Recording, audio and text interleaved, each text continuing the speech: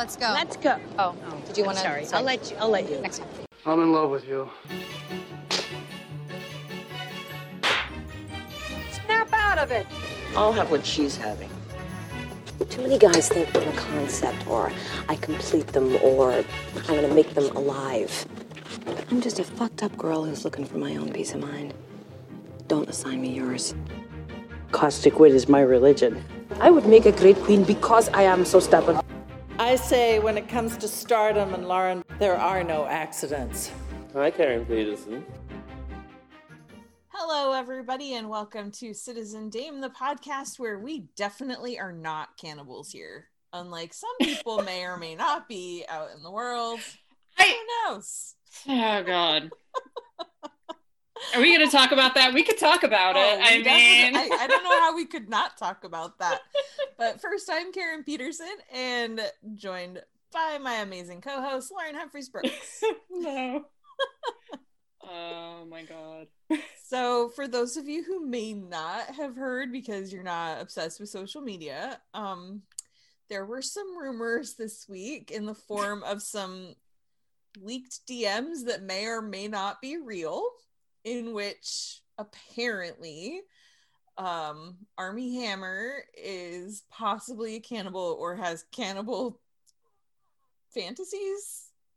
I don't know if would we say it that way? I don't know. Anyway, Lauren, where were you when you heard the news? Well, see, here's the thing. So what I saw initially was just like everyone talking about the Armie Hammer DMs, and I was like, it took me forever to actually find any sort of, this is what's going on kind of explanation or any of that information. I don't even know where this stuff was leaked to begin with. Like if it was leaked on Twitter or elsewhere or something like that and people picked up on it. But then I was just like, oh, this is just weird. Like, I don't know. I think that in some ways, I think that some of there's serious stuff going on, and then there's also a question about like, okay, what are we actually talking about here? I sincerely doubt that Armie Hammer is a cannibal. I think that like at least a lot of the DMs that people were mentioning seem to be more along the lines of like him fantasizing about certain things, which is potentially creepy, but not that unusual, I guess. I mean, it's very weird. It is very weird, and I have to say, when someone begins talking about, oh, I really like eating you, I do not automatically go to cannibal. No, that's the thing that I think of. No, although I did see some really funny memes related to that, and I was just like, oh dear. But it's been a weird week. We need to have these things to laugh. I mean, oh man, I can't remember who it was. Someone posted a tweet earlier this week that was like, can you imagine having to be Armie Hammer's publicist? And then like they wrote like this imaginary conversation like, hey, Arms, you don't like eat people, do you? Oh man, yeah. Yeah. It's funny though because my coworker and I were having this conversation the other day when this news came up, and he doesn't give crap about like Hollywood gossip, but his wife does. And so he was asking me if I'd heard about it and like, what do you know? Like people think I just know stuff. I don't know why. But anyway, so we were talking about it, and I was just like, I'm not saying anything about Armie Hammer specifically, but statistically speaking, there's got to be at least one celebrity that's a serial killer. And that is not about Armie Hammer. It's just in general, like if you think about it, there's so many celebrities in the world now that like just I watch enough true crime to know that someone's got to be doing some real bad shit. Yeah, this whole thing is just weird, and I get some people were talking about like the legitimate concerns versus about his behavior versus the probably overblown ones or ones that are almost definitely not true. Mm-hmm. But it's just very weird. It is the kind of thing where just like I'm uncomfortable with this. I'm also, to be honest, I'm generally uncomfortable with people like just posting other people's DMs. Yeah. Unless it's something that is truly abusive or dangerous, right? Mm-hmm. And there's a kind of a weird area about what this is, but there's a big difference between sharing a really creepy, disturbing fantasy and confessing to a crime. There's a big difference there. And also, like, yeah, it has his name on it, but that doesn't mean it came from him. Like, anybody could do anything these days. I've seen videos where people are supposedly saying stuff and it looks really legitimate, but it's totally made up, those deep fake videos or whatever. And so, it's one of those things where it's like, I think it's probably made up, but also, like, who knows? I don't know. Yeah, it was weird though, and it gave weird. us a lot to laugh uncomfortably about this week. Which, let's face it, we needed that. We sure did. Man, what a week it's been, huh?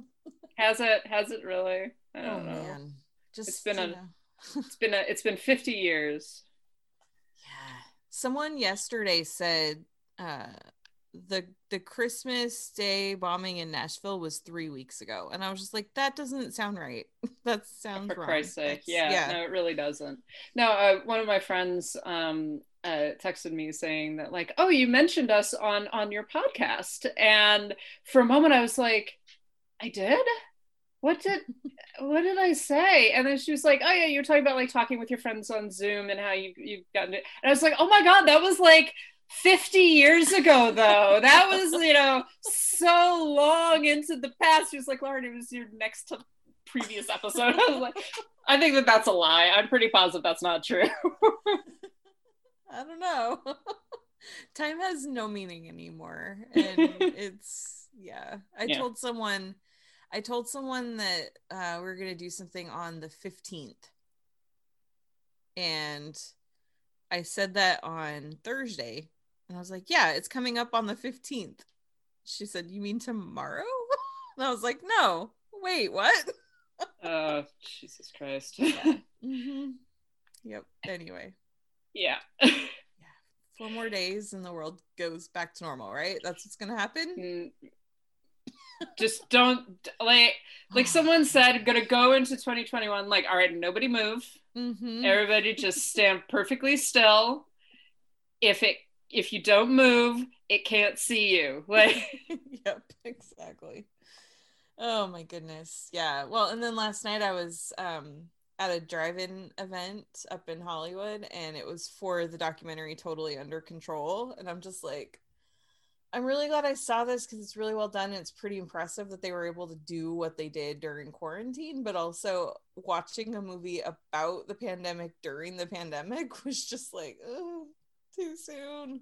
Yeah, no, I wouldn't want to do that. Yeah, it's really well done though. So anyway, well, was there any, I feel like there was some other news that I wanted to talk about this week, and now I can't remember what it was because this week has been 5 years long. Yeah, I don't know. There probably was.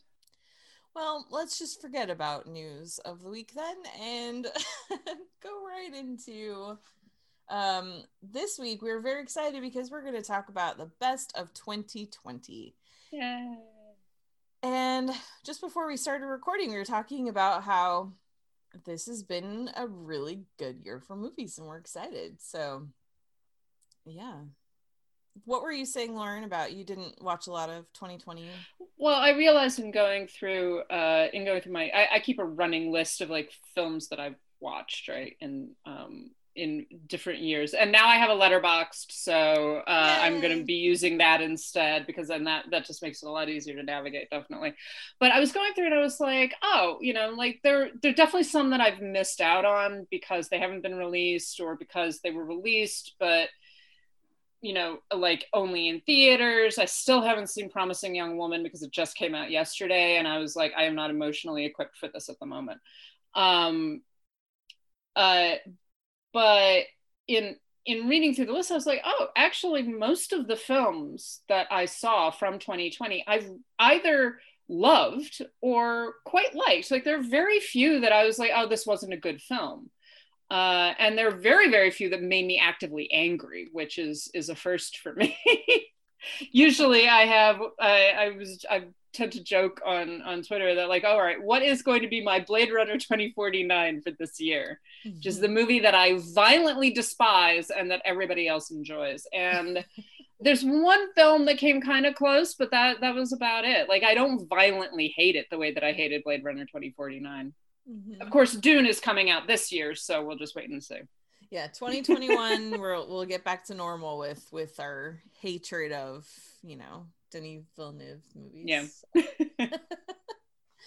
Cool. Well, on that note, so let's go ahead and get started. You introduced a great category this year that I was really excited that you brought up, because I think we both went on kind of a journey with our film watching and discovered some new stuff that did not come out in 2020. It was prior to 2020, but just some great films that we had never seen before that we got to discover for the first time this last year. So why don't you start off with a few of yours?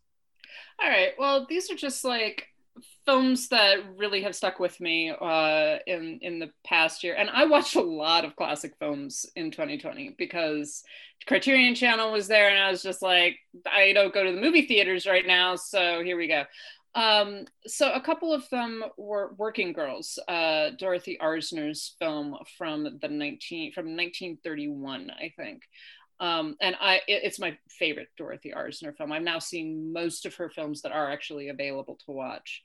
I did see Black Christmas 2019 for the first time in 2020, which was great, and Summer Party Massacre 2. Which I love, and I continue to love, and I'm really sad that I cannot seem to find it on Blu-ray anywhere. Like, I'm waiting for it to be re-released. Yeah. Oh man. So I had quite a few, because there are a lot of films I've never seen, and just like you, I put my Criterion subscription to good use, and also my Shudder subscription, and also TCM on YouTube TV. Like, I watched a lot of stuff this year, and a couple of the things that I watched were specifically for this podcast, and others were just not. But yeah, one of my favorite discoveries this year was The Big House, when we did all that deep dive into Frances Marion. Yeah. And that is a film that really stuck with me. And then a couple weeks ago, I actually got to, I think I mentioned this before, but I got to guest on a podcast specifically talking about that film. And it's just one that really, yeah, I love it. I love it. It really just, it stayed with me in very good ways.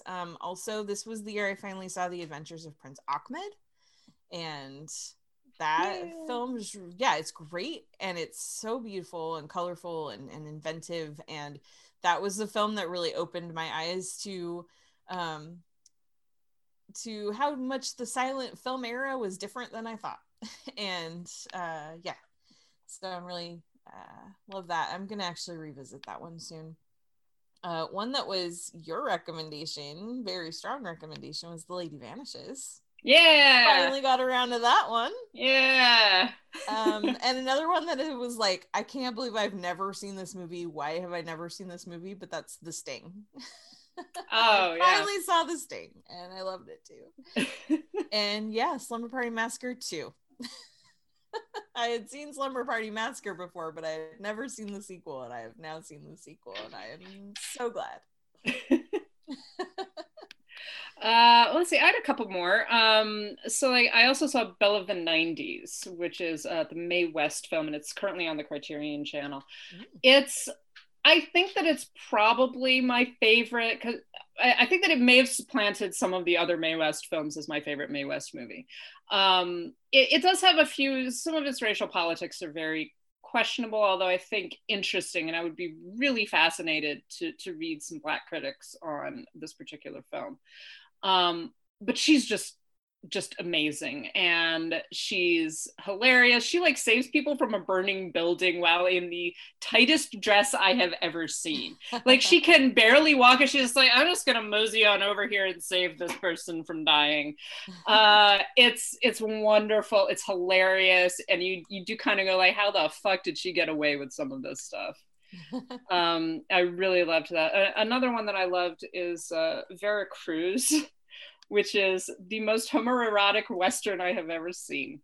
Yeah, I still didn't watch that one. I'm sorry. I don't know if it's still on Criterion Channel. I recommend it just because you like get partway through, you're just like so like Burt Lancaster and Gary Cooper are in love, right? That's what's going on here.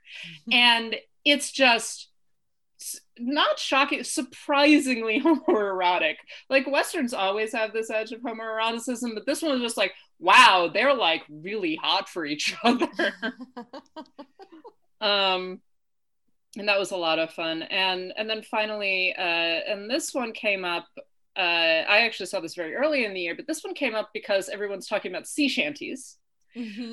Blow the Man Down. Yes. Which I remembered I had seen very early in the year, and is so good and so like bizarre and enjoyable and feminist, and features esteemed character actress Margaret Martindale, so you can't really go wrong on it. It's wonderful, and I've actually recommended it to a number of people this week because of the sea shanty conversation. Yep. I actually had someone, because I had tweeted about that, and I had someone reply or quote tweet or something that like, hey, I'd been trying to remember this great movie about like that started with a sea shanty, and then I saw this tweet. I was like, good, I'm glad I could help. I really like that it sort of uses the sea shanty as kind of a Greek chorus for the events of the film. It's wonderful. Yeah. Yep, it is. Cool. Any others? Those are the major ones. I mean, I've seen a lot of great films this year, both more contemporary films and just a few that like I haven't gotten to. Like I recently saw Beau Travail, which I had not gotten to see, and there's a whole bunch, and so I just kind of wanted to spotlight some of the maybe slightly lesser known ones that definitely deserve to be watched. Yeah, that's awesome. Okay, so. Well, while we're talking about discoveries, I'm gonna move the categories around a little bit. Sorry, didn't warn you. But let's talk about our thirst discoveries this year. Who are some of the people that lit your fire in 2020? Well, as we were talking about before this started, there are very few discoveries, more like reinforcements, I think. So one of them for me is I recently, actually, just at the end of last year, watched Emma, the new version of Emma. And I remembered how hot Johnny Flynn is. And he's just like, and I really like him because he was also in a movie called Beast, where he plays a very different character from Mr. Knightley. But he's one of those actors that's very much on the edge. Like, you're kind of like, he might be good, but he might actually be a serial killer. And I'm not certain which one it is, but it's very hot. Yep. So there's that. On that note, there's the Driller Killer in Slumber Party Massacre 2, which I was not expecting. I was hoping you were going to bring him up. And I'm not, I just, in watching that movie, I was like, why is the Driller Killer so hot? I'm really, and then he begins singing and like does the whole like grinding with the guitar and everything. I'm like, what is happening? Why is this happening to me right now? And it's so intentional too. It's very much a part of the film, but I'm like, oh my God. That's very disturbing. And I actually rediscovered my love of a very complicated and problematic person, Peter Sellers. who I adore, and I also completely recognize that he was a very disturbed and very troubled person. He is a great comedian, and for whatever reason, I find him incredibly sexy. So that's me. All right, cool. Yeah, I had a few. I'm like you. A lot of mine were rediscoveries or reigniting of feelings that already existed. Like, I watched a lot of Tom Cruise movies, and it just, every movie reminded me of like, yes, this is why I love him. And then when that video came out, which I know there are lots of feelings about that video, but I was like, that's kind of hot. I don't know. But no, it was funny because like the Tom Cruise thing, it's like like I don't love Tom Cruise. I don't know Tom Cruise. I love who he is on screen, you know? And so at the beginning of quarantine, it was like one day, I don't know, Top Gun or something was on. So I just started watching it. And then it was like, as soon as that was over, on a different channel, another Tom Cruise movie was on. So I was like, what the heck? I'll just watch it. And it was like, it just, for the first like month, it just became this like running joke of these movies that I would just find without even looking for them. I didn't go intentionally trying to find Tom Cruise movies. They would just be on all the time. And so I was like, well, I'm just going to see how many of these I can watch during quarantine. The number was 24. He's been in 44 movies. So wow. Yeah. So anyway, that was kind of fun. But one of my discoveries this year was Journey Smollett. Oh, she's so beautiful. Hot. Yeah, I love her in Birds of Prey, and I also love her in oh my gosh, I just blinked on that HBO show that she was on. Lovecraft Country. Lovecraft Country. Yeah, she's really good in that too. She is so talented and so beautiful, and yes, awesome. So I love her. The Driller Killer was a fun one. I put a note on here to remind you of that if you didn't bring him up, because what the hell? Why is he so freaking hot? And I think someone told me that the actor is actually like the heir to the Little Caesars pizza empire or something. And I just like, you know what? I don't even want to know. I don't want to know why this guy is in this movie or where he came from. Like, he just materialized out of nothing. Services of Little Caesars pizza. Yeah, something. Put him in the movie. Something. I don't know, but he's perfect. That's awesome. And then my biggest thirst discovery this year, which I know, Lauren, you don't agree with me, but I fell in love with Pedro Pascal in 2020. Man. And it's like, I was trying to explain this to you before. It's like, it's so much more than who he is on screen. I am just loving the way he interacts with people off screen on social media and stuff. Like some of the tweets and his I'm a little bit obsessed with his Instagram. Yeah. So Pedro Pascal, love him. I see it. I don't personally find him attractive, but I definitely get why other people would, I guess is the way that I would put it. That's fair. Yeah. Beautiful man. Anyway, any others that you thought of? Nope, those are the major ones for me. Like, I'm certain that there are some others, but again, many is just like, oh yeah, I totally love him, and oh yeah, I totally love her. Yeah. Yep, it's true. All right, so let's talk about some of our favorite scenes from this year. And I'm going to go out on a limb and guess neither of us is going to talk about a certain sandwich in this lineup. Actually, I'm going to say something. The sandwich comes up later. Okay. I have something to say about the sandwich. But no, I'm mad because I actually do like that scene. It's just been ruined by men, as men tend to do. So, yes, yeah. They do. They ruin everything. Do you want me to start on this one? Yeah, go for it. All right. So actually the majority of mine are from Birds of Prey. But the prison, one of my favorite sequences in Birds of Prey is the prison break sequence where she like just beats the shit out of the the thing that's like holding all of the doors closed, and then she fights all of the villains, and then she like, and she gets like rained on, like all of that. I found it really invigorating. I think that was the moment in the film that I was like, okay, this film was made for me. This is actually something that was created specifically for me, because I just found it so fucking satisfying. I had that scene too, because I'm just gonna jump in and say that yeah, same reasons, but also I just love how colorful and how brilliantly choreographed it is. Yeah, it's good action, like, and the slow-mo is used really well.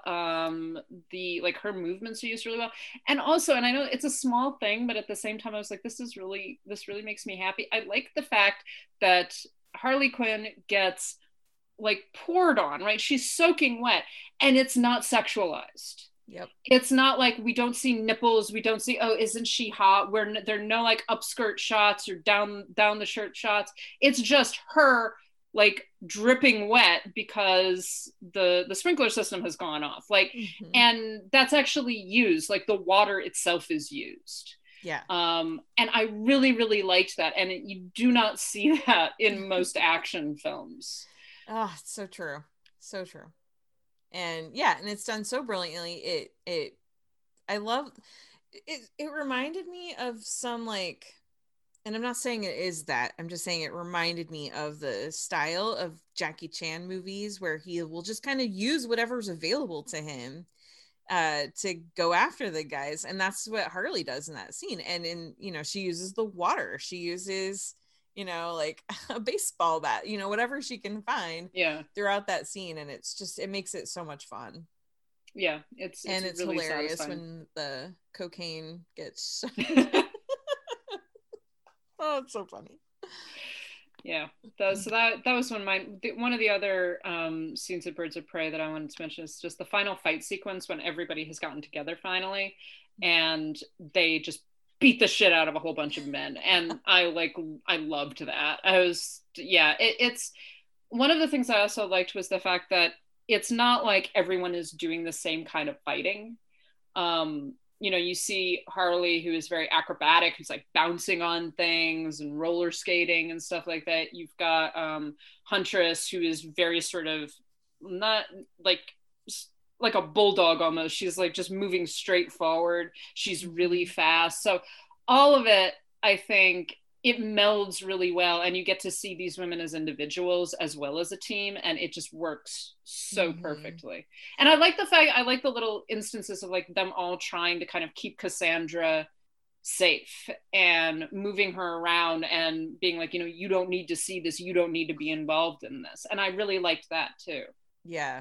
Oh, it's again with the brilliant choreography, really great cinematography too. I don't know if you saw, there was that clip that someone had shared that was just the scene of going down that slide and showing the way that the photographer had to like choreograph his movements too, in order to be able to get that shot just right, and how it's just so brilliant. Everything about that is so brilliant, and with the colors and the lighting and everything, it's awesome. I love it. And I think that on one of the featurettes, maybe on the Blu-ray or something, there's a point where Huntress actually rams into the camera, and that was an accident. Like the speed changed or something like that, and she actually fell into the camera, and they kept it in because it was so good. Oh, just brilliant. The only other scene that I would add from Birds of Prey, actually I would add the whole movie, but yeah, that's the other thing I have on my list, all Birds of Prey. Yeah. All of it. The other scene that I will specifically talk about, just because I think it's such a great real introduction of a character, is when Roman is showing Diana around his house, his apartment, and like talking about the shrunken heads, and like that scene starts with like, why don't I own the crossbow killer? I like crossbows. And it just shows him and like how checked out he is from reality, and how diabolical he is, and how much he just does not care about people. And it's such a great setup and explanation of who he is as a person in like this way where he's not interacting with a lot of other people. Like the scenes where he's at the club and holding court, you know, with like this whole group of people, that's one thing, but seeing a villain like in their more private moments, like it's just done so well. Yeah. Oh yeah, I agree with that. Ewan McGregor is wonderful in that movie. He deserves an Oscar nomination for it, and he's not going to get one, and it makes me so sad. Yeah. One of the other scenes I wanted to mention is, and this is spoiler alert for the end of The Invisible Man.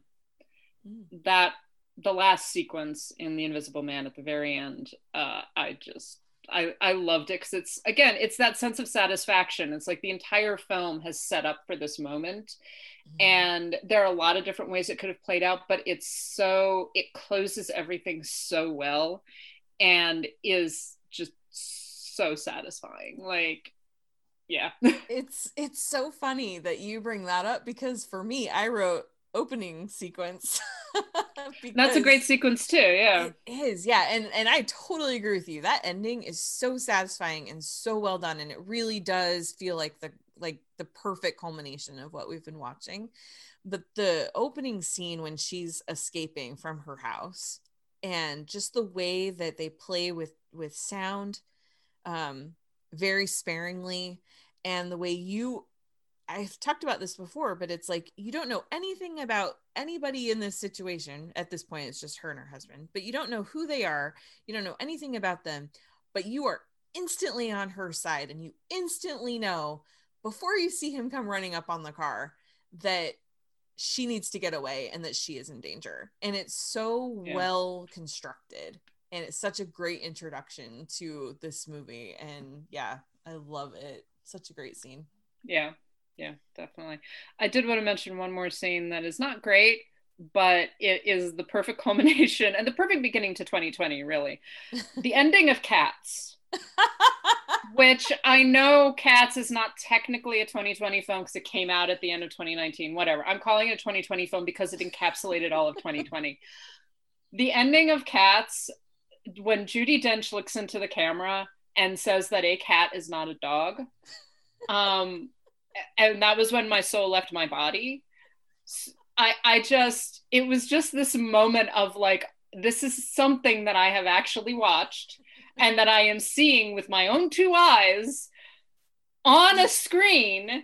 This is Dame Judi Dench, probably one of the greatest actresses of her generation. And I am seeing this happen. This is something that's happening. And I think honestly, I think it was the moment that I completely broke down during that film. I was maintaining myself up until that moment, and then I just lost it. I was like, it's over. Nothing means anything anymore, obviously. Just had to mention that. I love it. Have you seen Minari? I've not seen Minari yet, no. Oh, I'm so excited for you to see Minari. So I'm not spoiling anything, but there's a scene where the little boy introduces his grandma to Mountain Dew, and it is hilarious. And grandma becomes obsessed with Mountain Dew, and it's just so cute. Like, those two are so adorable. And yeah, I'm excited for you to see that movie because I want to talk more about it. But another one that I really love is in the movie Palm Springs. Did you watch that one? I still have not seen that one. Okay.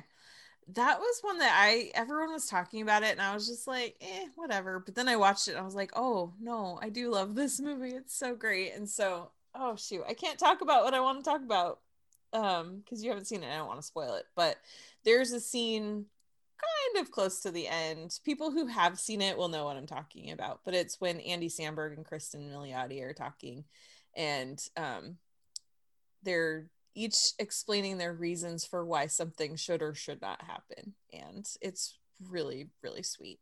So that's all I'll say, so I don't give anything away. That has been on my list for a while, and I think that just when it was released, I was like, I'll watch it at some point, and then it's just gotten further and further away, and I've never seen it, but I'll put it back on my list. Awesome. Did you have any other scenes you wanted to mention?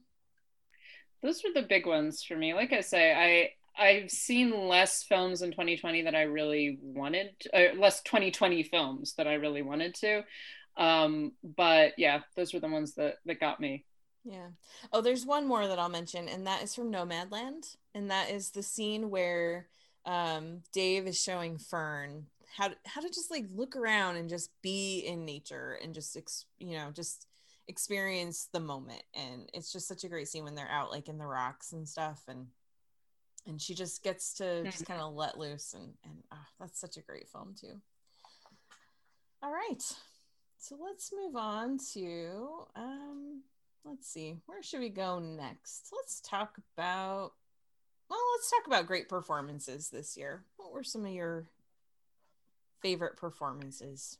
Well, these are probably pretty predictable when it comes to me, but the ones that I have done are Elizabeth Moss in The Invisible Man, Margot Robbie in Harley Quinn, Frances McDormand in Nomadland, Chadwick Boseman in Ma Rainey's Black Bottom. And this was interesting because I hadn't really thought about it, but then the more that I thought about it, I was like, yeah, actually, I think that this is one of the best performances. Pedro Pascal in Wonder Woman 1984. Oh, he's so good. He's so good. And the reason why he's on there for me is that he gives a lot of humanity to a character that could have been very one note. Yep. And I liked that. He actually gets a lot of mileage out of that character. And I don't think, not every actor would have been able to do that. Totally agree. And that's how I felt about one of mine too, which is Ewan McGregor in Birds of Prey. Like, it's he's so funny in the way that he portrays this evil guy, but there's not a humanity part, but like he just gives it more depth and dimension than you would get from a lot of other villains. And yeah, and it's just so fun because it's like his depths and levels are like different degrees of evil. He is 100% bad, and I love that there's no trying to make him sympathetic. Like, he's just a really, really bad guy, but there's varying degrees of that you see in him throughout, like where he'll have sort of like like he'll feel betrayed or whatever, and like you really see that in him, and you don't feel bad for him, but you also see that like, oh, this is something a little deeper than just like, oh, now I'm just mad all the time or whatever. So yeah he does a good job at showing a very warped psychology without with, like you said, making him funny without making him sympathetic, which again isn't that easy to do, because so often when we have humorous villains, you're like, oh, I actually really like him. It's just like, no, you don't like him at all, but it's fun to watch him on screen. Yeah, exactly. So a couple of mine you mentioned, Frances McDormand in Nomadland is amazing. And Carey Mulligan in Promising Young Woman, I love, absolutely love her. Chadwick Boseman was one of mine too, but I also wanted to mention Margot Martindale in Blow the Man Down because she's great and I love her. And Steve, the character actress Margot Martindale. Sorry. Yes. What is she doing here? She is the best, and she always needs to be in everything. And then I would also say, well, I would say all the men in One Night in Miami, but I will especially say Kingsley Ben-Adir, who plays Malcolm X. And the reason that I think that he stands out is not necessarily that he stands out from this crowd of men, but we have seen a brilliant Malcolm X performance on screen before in the form of Denzel Washington.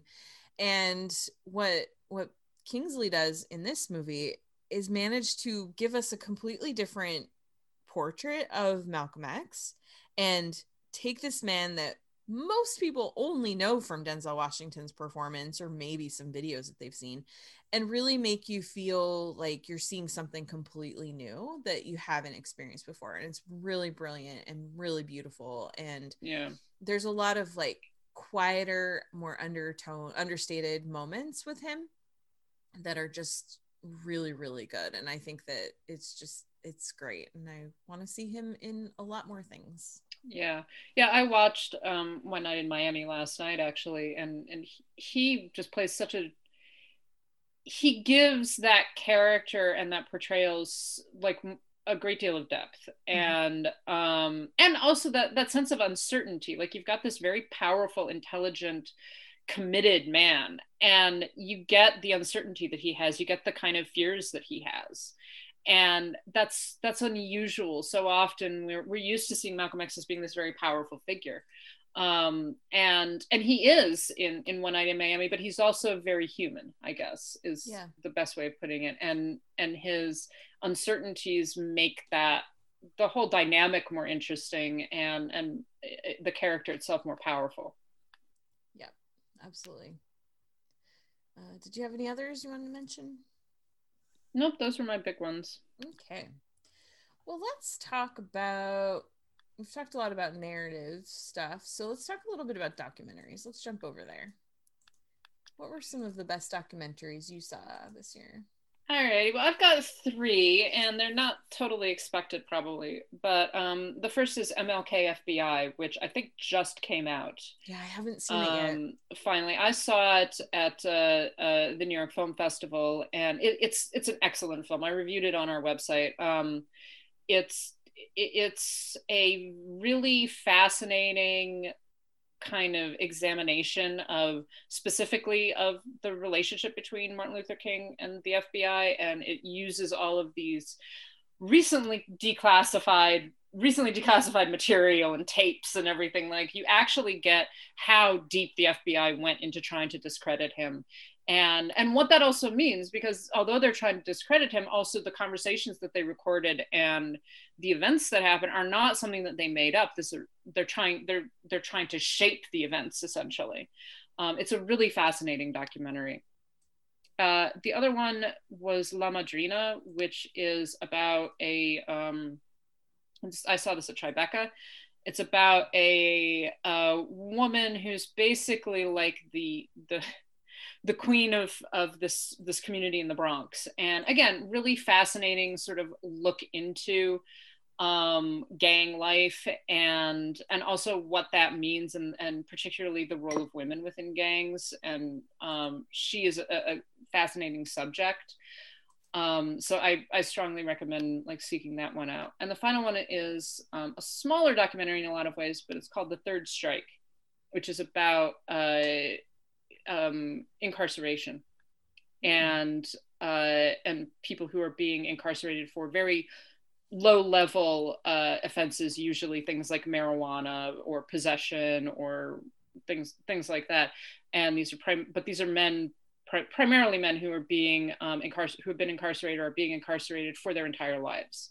And the efforts of the women, not only their family, but also a number of the female lawyers on the outside trying to get them out. And again, it's not a new examination, but it's from a very different perspective. It's from a very female perspective. And it's quite meaningful in a lot of ways. And so again, it's a small film, but it's really, really worth it. Awesome. Yeah, I have tried to watch more documentaries this year, and I still feel like there's so many that I haven't seen, but I guess that makes sense because there have been like 240 submitted to the Oscars as eligible, and that is a lot of documentaries, and I've seen like 10. So yeah, so there's so many out there, and some really great stuff. One of the ones that really hit me this year was The Way I See It. Don Porter's documentary about Pete Souza, the former White House photographer for Barack Obama. And have you seen that one? Sorry. Yeah. No, I have not. Okay. Sorry, I was having difficulty unmuting my microphone. Sorry. Yeah, that one is it's really good because it's Pete Souza just talking about his experiences being the official White House photographer, what that job means, what that role is, why it's so important. And he does call out Trump pretty specifically a few times, but also it's not even just about him having to do that. Like, just watching him tell stories and seeing the images of really significant events during the Obama administration, and realizing that every single picture we've ever seen of Trump in the White House has been something that was choreographed, something that was planned and staged and set up. there are no candid moments of him just, being president, and how that really says a lot about who he is as a person, and what his priorities are. And it's just something that I had never really thought about, that access, and until I watched this documentary. It's really good. It will make you really nostalgic for better times. I was very happy to announce this week that Joe Biden will have an official White House photographer, and it's like, oh good, we're going back to, it starts to feel like things are going back to normal. But it's just one of those things where it's like, I had never had thought about that being someone's job, and them being just like with the president 24 hours a day for for weeks and months, and how that really does it does document our history. And so that was a documentary that really meant a lot to me. I think it's available on Peacock. I know it was on I think NBC and MSNBC ran it, so I'm sure it would not be hard to find if you haven't seen it yet. It's a good one. That sounds fascinating. Yeah. Another one that I really liked, I saw this back at Sundance at the beginning of the year, and it just finally came out a couple months ago, and it kind of did the festival thing, and then it's starting to kind of really get some attention. But that is the movie Coded Bias, which is about how algorithms, facial recognition technology, all of that is mostly accidentally, but that makes it even, all the more problematic.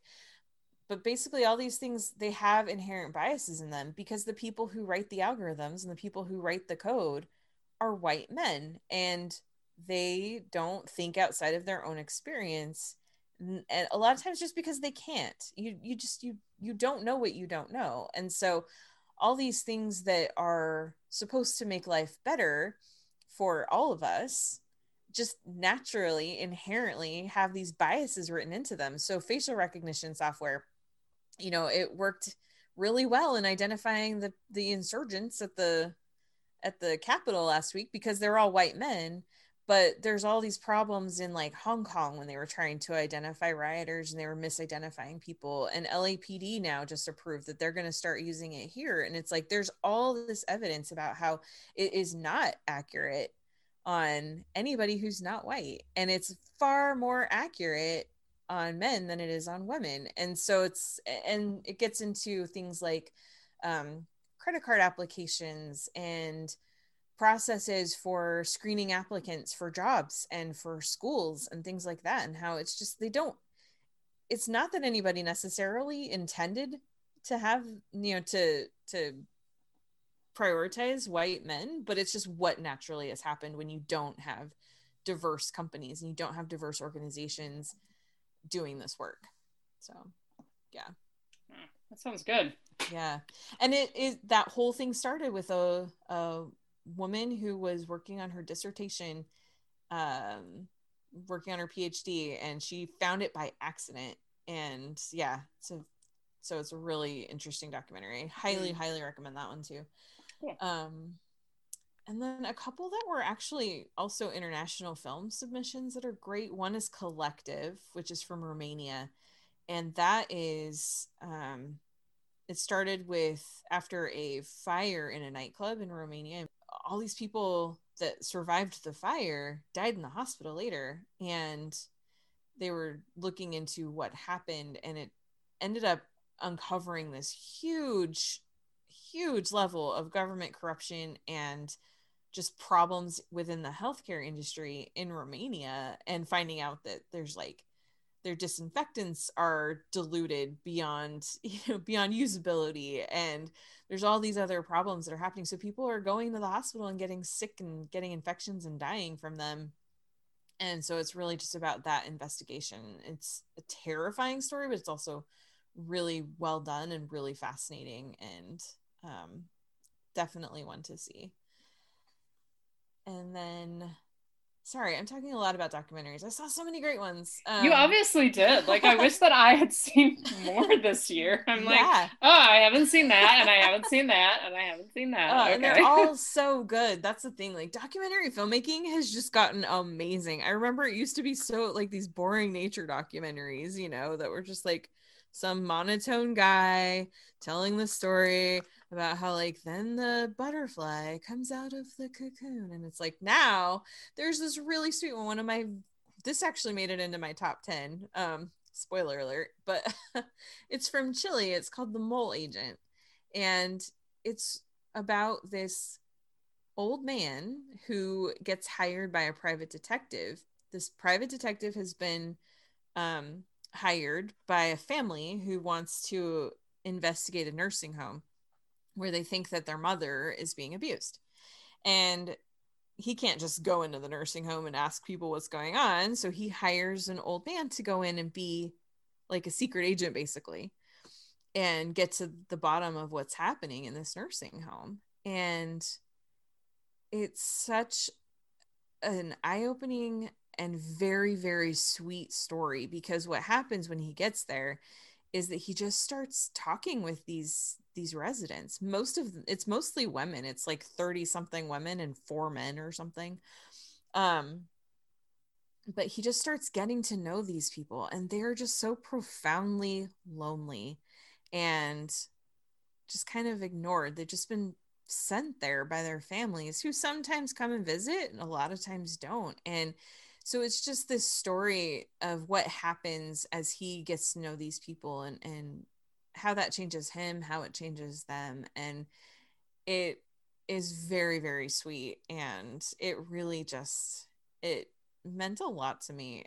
I don't know why it affected me as strongly as it did, but it's just a beautiful movie. So yeah, that one I recommend too. That one is available on Hulu.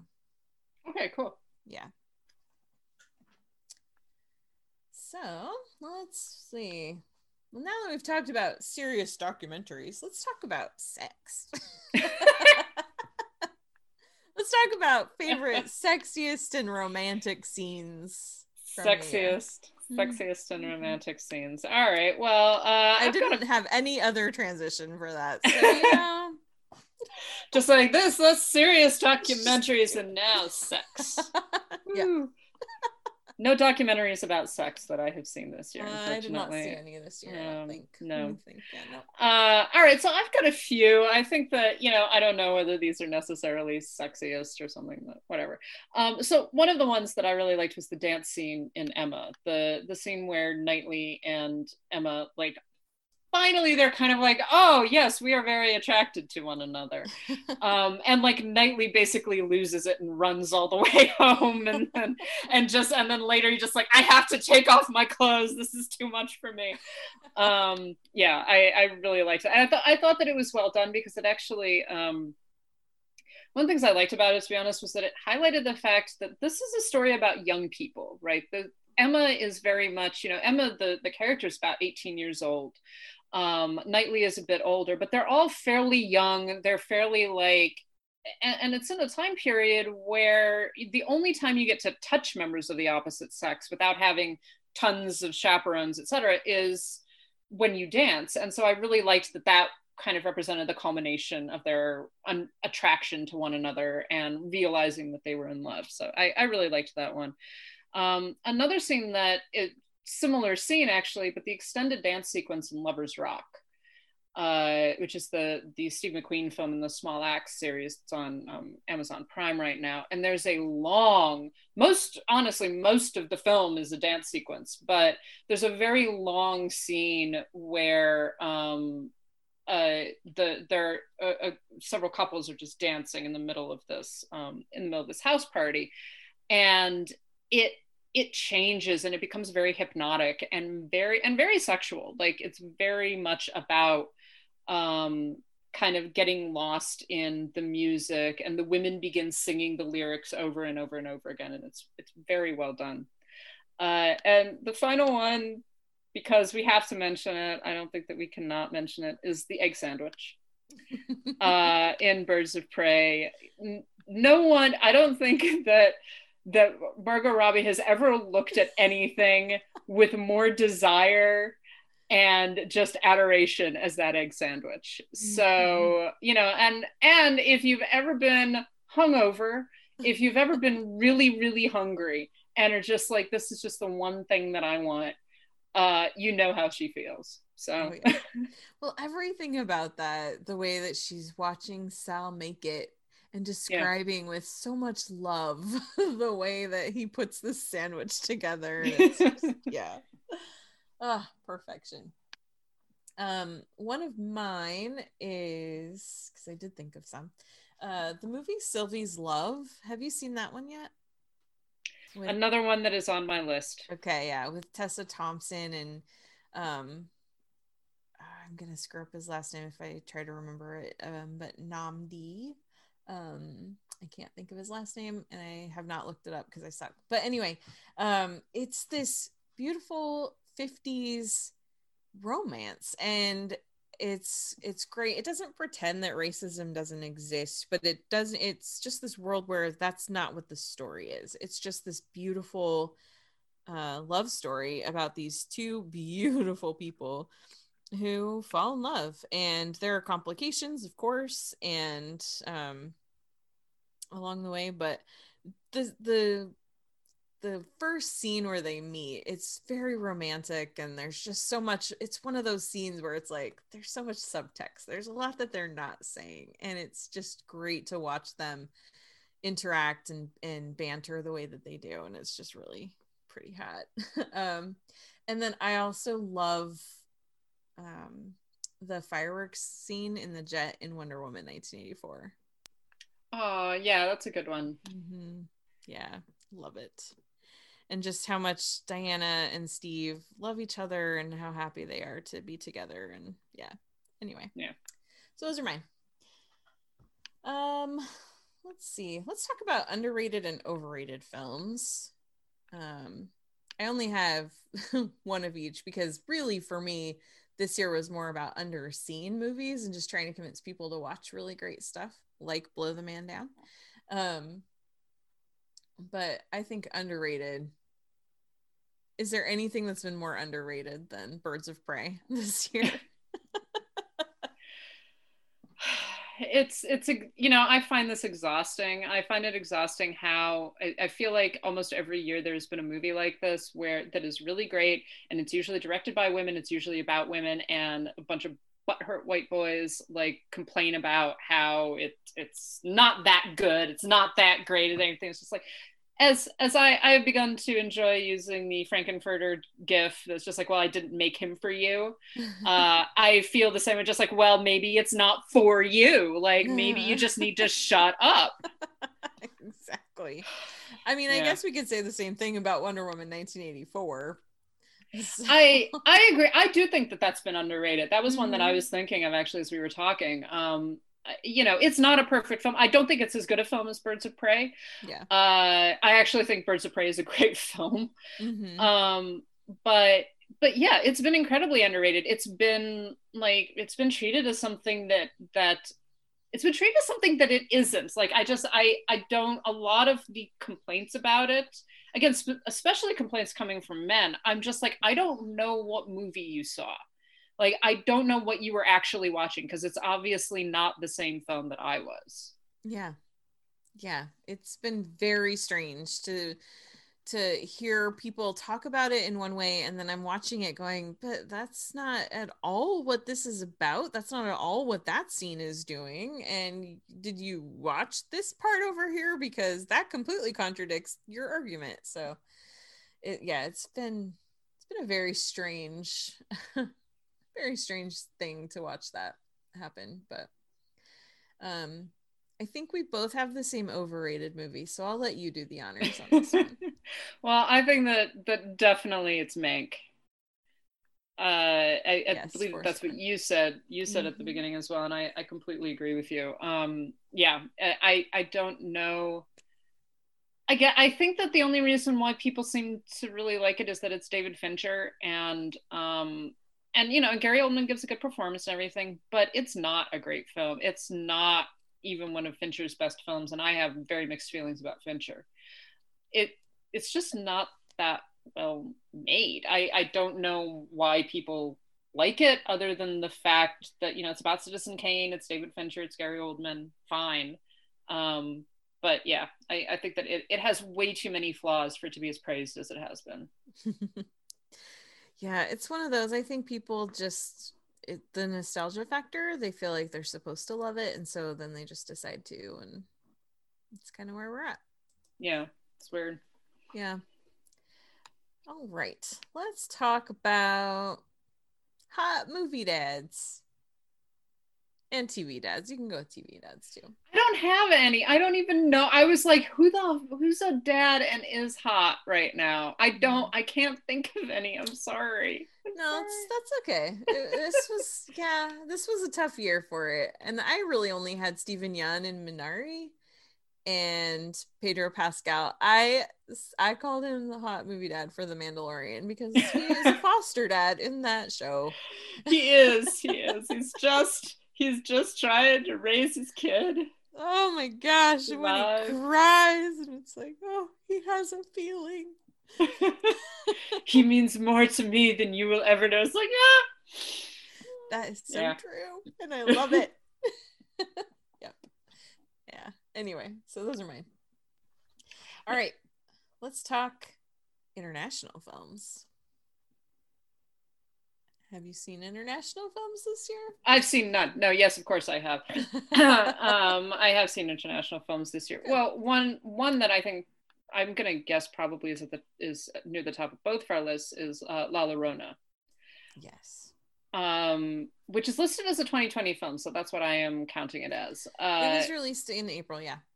Okay, officially. Mm-hmm. Yeah, it's a great film. It's a great horror film. It does what so many horror films have been doing recently, which is that it actually is dealing with real trauma and kind of using horror to sort of expose that trauma and that grief and that desire for vengeance, but also just desire for justice. And I thought it was wonderful, and it's a very spare film. There's not a lot of explanation as to what's happening.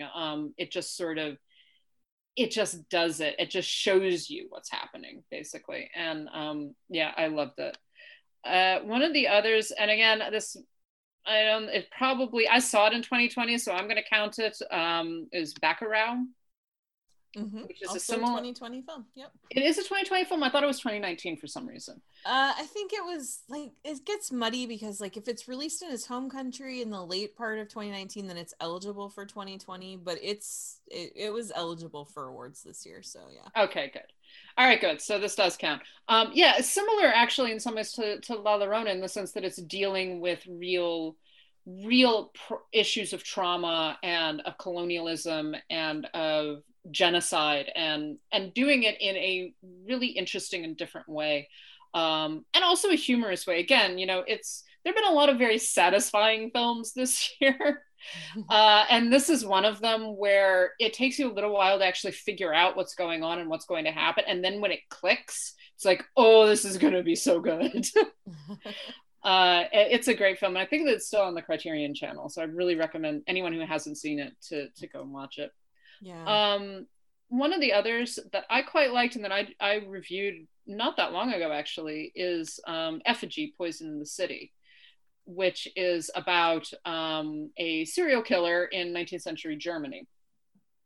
And again, just a really interesting kind of different take on serial killers, on kind of the culpability of serial killers, I guess. And I just found it very fascinating. I don't think it's as good a film as La Llorona or Bacurau, but it's a very interesting examination of something that doesn't get discussed that much. And then finally, I would say, these are definitely films, the entirety of the Small Axe series. At least the ones that I've seen so far are just wonderful films. Lovers Rock is a gorgeous movie. and in some ways very confounding, because it's just immersing you, at least, you know, as someone who's completely on the outside of this culture, just immersing you in this culture, and is such an interesting examination of it. And it feels, it's very subdued, but it's also so emotional at the same time. It's really, really well done. Yes, I agree. Yeah. So I've already mentioned a couple of mine, and you mentioned La Llorona. So a couple of mine were The Mole Agent and Collective. They're both really great. Another one, I'm gonna count it, even though it technically doesn't get released until this year, but it was, because of the way the dates played out, it was eligible for Oscar consideration for 2020, and I saw it in 2020, so I'm counting it. And that is Two of Us, which is from France, and it is this really sweet but also really just sad story about these two women who have lived as neighbors across the hall from each other, but really they've been secretly lovers. They've been in a relationship for years and years and years, and it's been a secret because one of them was married and has kids that are adults, but she's never come out to them, and she's afraid of her kids disowning her or turning their backs on her or something if they find out the truth about this relationship. And so she's been hiding it, and then she has a stroke, and it gets in the way of the two of them being able to get together. And it's the film kind of shifts perspectives, because the first part of it is from the point of view of the one who has the kids, and then when she has the stroke, it switches to the perspective of the other one, the other woman, and just showing the challenges it is for her and all the things that she has to try to do in order to just get to even steal a few minutes with the woman that she loves. And yeah, it's a beautiful film. And yeah, that'll be out soon, so you can watch it soon. Cool. Great. And then there's another one that is on Netflix, and it has been on Netflix for pretty much the entire year. And I didn't even find out about it until people were like, hey, this movie's on Netflix and you should watch it. And that is A Son from Taiwan, which is... I think you talked about this last week. Did I? Also, yeah, I think you mentioned it last week. Okay. Oh man, it's so good. And it's basically about a family dealing with the fallout from a really horrible crime. And it goes into, like, it opens with this crime that's just like, oh my gosh, that just happened, you know? And but it goes into just like how that affects each person in this family. And it's really good. It's one of those movies that it's like almost 3 hours long, but it's just so well done, and you're just so along for the ride. I broke it up, I'm not gonna lie. I didn't watch it straight through just all together. I took a little break, but it's so well done. And yeah, I highly recommend that too. There's a lot of great international films this year. Yeah, a lot of them. So yeah. All right, are we ready to talk about directors? I think that we should talk about directors. Let's talk about directors. Lauren Humphries Brooks, who are some of the best directors of 2020? So my list is interesting. I've got Kathy Yan, Chloe Zhao, Regina King, Josephine Decker, and Kelly Reichardt. We have the exact same list, except I put Emerald Fennell instead of Kelly Reichardt. Well, and see, I haven't seen it yet, so I can't say that. But yeah, yeah. So isn't that interesting? We didn't even coordinate. We did not even talk about this. We came up with 6 female directors. Yeah, look at that. Several of them women of color too. Like, exactly. Interesting. It can be done. Imagine that. Yeah. No. Well, and it's like, I mean, I could make a list of all kinds. Like, there all kinds of great directors this year. Phillida Lloyd did Herself, which is on Amazon Prime. Great movie. Who else? Well, now I gotta look up what I watched. Where's my list? Because yeah, it was funny because when I think there was the Gotham Awards when they did their list of best directors this year, and a few people were mad because it was all women, and it was like, sure, they're trying to make a point, but also none of these women do not deserve to be there. They all deserve their place. So yeah, so it's like the ones that oh, sorry. No, I was gonna say, well, just in terms of, I didn't really set out to list nothing but female directors. I was just like, okay, what do I consider to be some of the best movies of the year, and who directed them, and who just did a really great job? And almost immediately, every single film that came to mind was directed by a woman. Mm-hmm. Yeah, and that's just how the year has been. Like, these are really, really, truly the best films of the year. Some other ones I would just like to mention, since we're talking about them. Rhoda Blank, who did The 40-Year-Old Version, which is on Netflix. Yeah, which is, again, been on my list for a while, and I just haven't watched it yet. There are a lot of films on my list. Immediately. Okay. So good. I would also say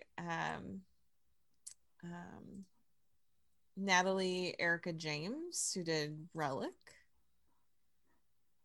Okay, and Danielle Crudy and Bridget Savage Cole, who did Blow the Man Down, which if we haven't convinced you by now to watch it, then you suck and go away.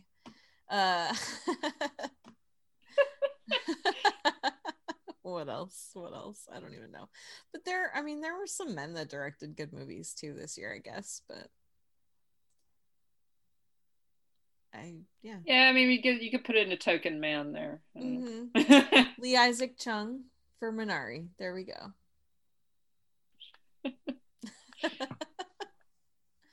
Yeah, no. White men. You know what? White men just, they have it's all based on merit, and Mm-hmm. they just haven't directed any good movies this year. So. Exactly. In fact, it's funny because in my top 10. I think only one of the films that I included was directed by a white man. Yep. And it's Aaron Sorkin for The Trial of Chicago 7. Spoiler alert for my top 10. But yeah. And again, like you said, that's not even just me going like, I'm going to make a point here. That's just, honestly, this year, that's just how it worked out. That's just what the films that connected with me, the films that I really thought were great, it just happens that they were directed by women. It doesn't just happen. I mean, obviously the reason they're great is because it's women make good movies, but yeah. So let's talk about some of the best movies of 2010. 2020, Alrighty. Not 20, 2010. We can talk about 2010 another time. Please don't send us back to the far, far before times. No. Like, not with the knowledge that I now have. No, like, I that's do just not not fair. wanna- I don't want to go back. Which would you rather relive? The last 4 years or high school? Oh, high school. I actually had a pretty good time in high school for the most part, like particularly about sophomore year onward. I had a great time, so I would totally relive high school. I do not want to relive the last 4 years. No. There've been some good stuff, there's no doubt about that. Like, I've had a nice time the past 4 years, but still. Mm-hmm. I also would definitely not want to go back to high school with the knowledge that I now have. Like, that's just not something. They said, don't send us back to 2010, where I'm like, no, but then I'll know what's happening. I'll know what's coming. But you could warn people, maybe. No, but no one would listen to me. Just like, no, you don't understand. Donald Trump is going to become president. You're lying. That's hilarious. Oh my gosh, it's like in Back to the Future when Marty tells Doc that Ronald Reagan's the president in the 80s. Ronald Reagan, the actor. It's insanity. Uh-huh. It's insanity. Yep. Anyways, best overall. I will just give my list, and then you could give your list, and then we'll argue about it. Sounds good. My top one is Birds of Prey. Like, it really was my favorite film this year. I've seen it it's the film that I watched the most, and I don't generally watch films multiple times in the same year. I've seen this one like 10 times now. So Birds of Prey, Nomadland, Shirley, First Cow, Lover's Rock, Ma Rainey's Black Bottom, One Night in Miami, Da 5 Bloods, Color Out of Space, which is the Lovecraft adaptation I really liked. It was very different and well done. The Invisible Man, and I just wanted to give this one a shout out because I did love it, and I feel like it's gotten lost a little bit. Borat's subsequent movie film. I have not watched that one. You haven't watched it yet? So this is where I admit that I do not like Sacha Baron Cohen. Oh my god. Okay, but you have to watch this one, especially knowing what we now know about the election and like all. Yeah, please, like this is very, very important. Well, since you said please. Please. Oh man. All right, so my favorite film of the year will surprise everyone, I think. It was Birds of Prey and the Fantabulous Emancipation of One Harley Quinn. Yay! Isn't that great? We both have the same best movie of the year. I'm shocked. I know. But like you, I watched it more times than any other film this year. It really connected with me. I actually just watched it again this week too, and I was like, yep, nope, this movie is still amazing. It does not get old. In fact, it gets better every single time I watch it. So Promising Young Woman, Nomadland, One Night in Miami, Minari. I love The Trial of Chicago 7. And it's weird how that is apparently a controversial statement, but I think it's a really good movie. The Mole Agent, A Son, Blow the Man Down, and The 40-Year-Old Version. And let me tell you, that 10 was really hard because there were a lot of movies that deserved to be there, and it was really hard to cut things out. Yeah. Sounds good, though. Yeah. Yeah. Good list. Yay. We had great lists. Were there any honorable mentions or anything you wanted to mention? Like any other films that we haven't talked about that you just wanted to... Not particularly. I mean, like I said, I think that my viewing has been limited. I think like a lot of people this year. But yeah, there've been a lot of people being like, oh, there haven't been any good movies this year. It's like, well, actually, there've been some great ones, like some really fascinating ones. And I actually think that this year's Oscars is going to be very interesting. You know, I don't know exactly how it's all going to work out, but like women have made fantastic films this year. People of color, very different approaches. You know, even just thinking about the documentaries that I saw, is like these are not your usual approaches to fairly, you know, recognizable subject matters, but a completely different approach to them. And I think that that's really unique and valuable. And good things have actually come out of this year. And the thing is, a lot of these films would have been released anyways. But I think that they're getting more attention in some ways because of the very weird nature of this year. Like there haven't been the big movies in the same way. And that means that we've gotten to pay attention to a lot of smaller ones, maybe ones that wouldn't have gotten as much press, as much discussion. Yeah, exactly. I was actually just talking about that with a filmmaker this past week or two. And we were talking about how it's like because of the fact that the studios weren't taking up all the space, and because so many things went to streaming instead of you know, getting kicked to next year, because pretty much the movies that got moved were like the big studio stuff. It really, because people are just sitting at home looking for things to do and things to watch, it really shined a light on movies that in a normal year would have been totally overlooked, forgotten, ignored, missed. And instead, we just have this amazing collection of films that the year sucked. 2020 was a nightmare, but we have just such great art and entertainment that has come out of it. So, and things that people got a chance to see that they normally wouldn't have. Yeah. Well said. So, well, that's gonna wrap things up for this week. So you have lots of things to go see if you haven't already. And you have your assignments. I have mine. And yeah, just like we always say, watch more movies and you will be richer for it. So Absolutely. yeah. So we would like to thank everyone for listening. We would especially like to shout out to our patrons who help keep the show going. That's Allie, Matt, Heather, Adriana, Michael, James, Katie, Carriata, Mason, Matthew, Michelle, Monty, Nanina, Nicole, Robert, Sharon, Steve, Tao, and Will. Thank you so much for your support. If you would like to join them as a patron, you can go to patreon.com/citizendame. All the donations there go to helping us keep the show going, keeping it hosted and all that fun stuff. We also do have our Ko-Fi, which is ko-fi.com ko-fi.com/citizendame. And that way, if you don't want to commit to being a patron, but you'd like to support the show in some way, you can go there to do so.